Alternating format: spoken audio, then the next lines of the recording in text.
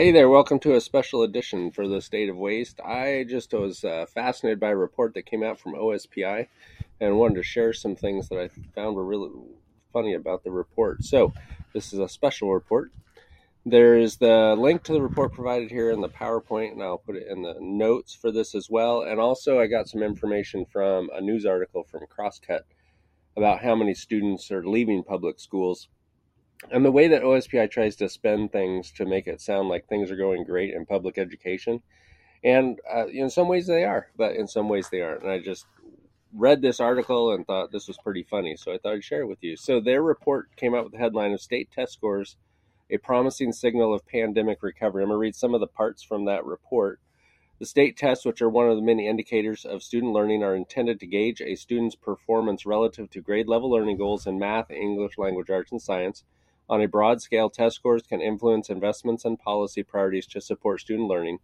At an individual level, scores from the Smarter Balanced Assessment are designed to indicate whether a student is on track for college-level learning without needing remedial classes. In other words, that means that students, if they tested into college, would not be required to take an adult-level class. So it'd be like your 099 or 089 classes. I know a lot of students will test into those adult basic education classes.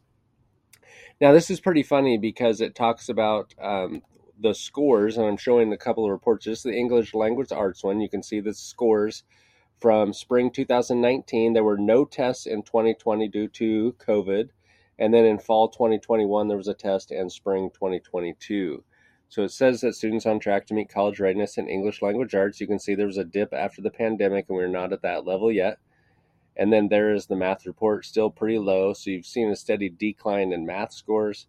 And then the pre-pandemic, the 2021 fall test was below 25%, and then after was above 25%.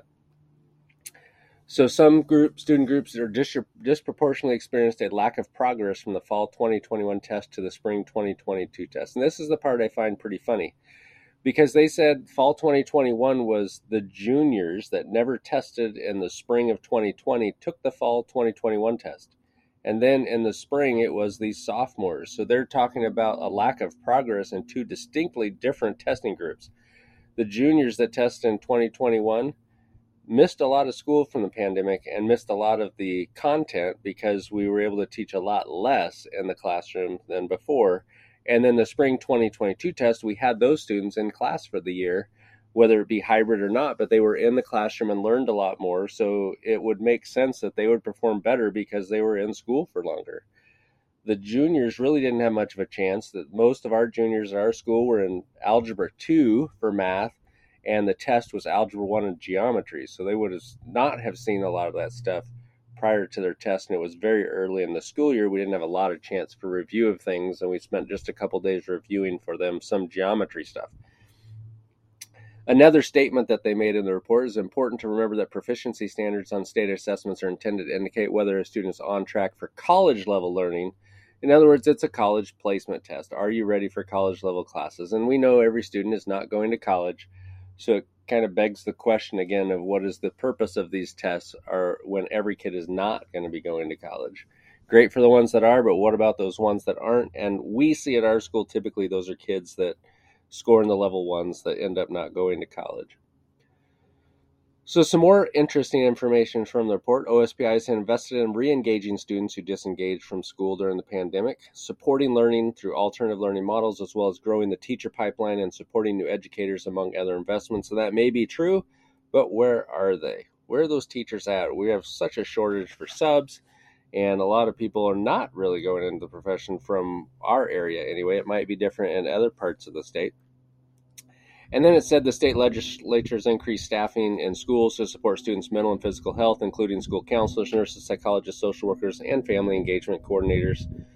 And the funding for that will be phased in over the next 3 years. And this I found pretty funny with all the strikes going on in our state.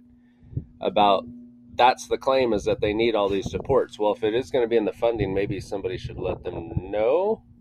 Maybe that's what this is doing. I don't know. It just was pretty confusing. I found it kind of funny that that's what they're fighting for, is these things.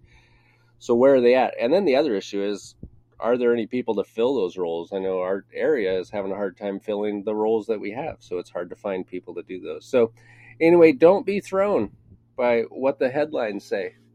there's some things that are not really great going on in public education. And the other information I got from the article from Crosscut, I was interested in learning how many students had left. Over 40,000 students have left the public school system since the pandemic started, which has resulted in a $900 million reduction in spending for public education that the governor has at least said that he wants to put that back into the public schools. So that's good. But found it very funny as a math teacher that that data was skewed in a very positive way when it's not all that great.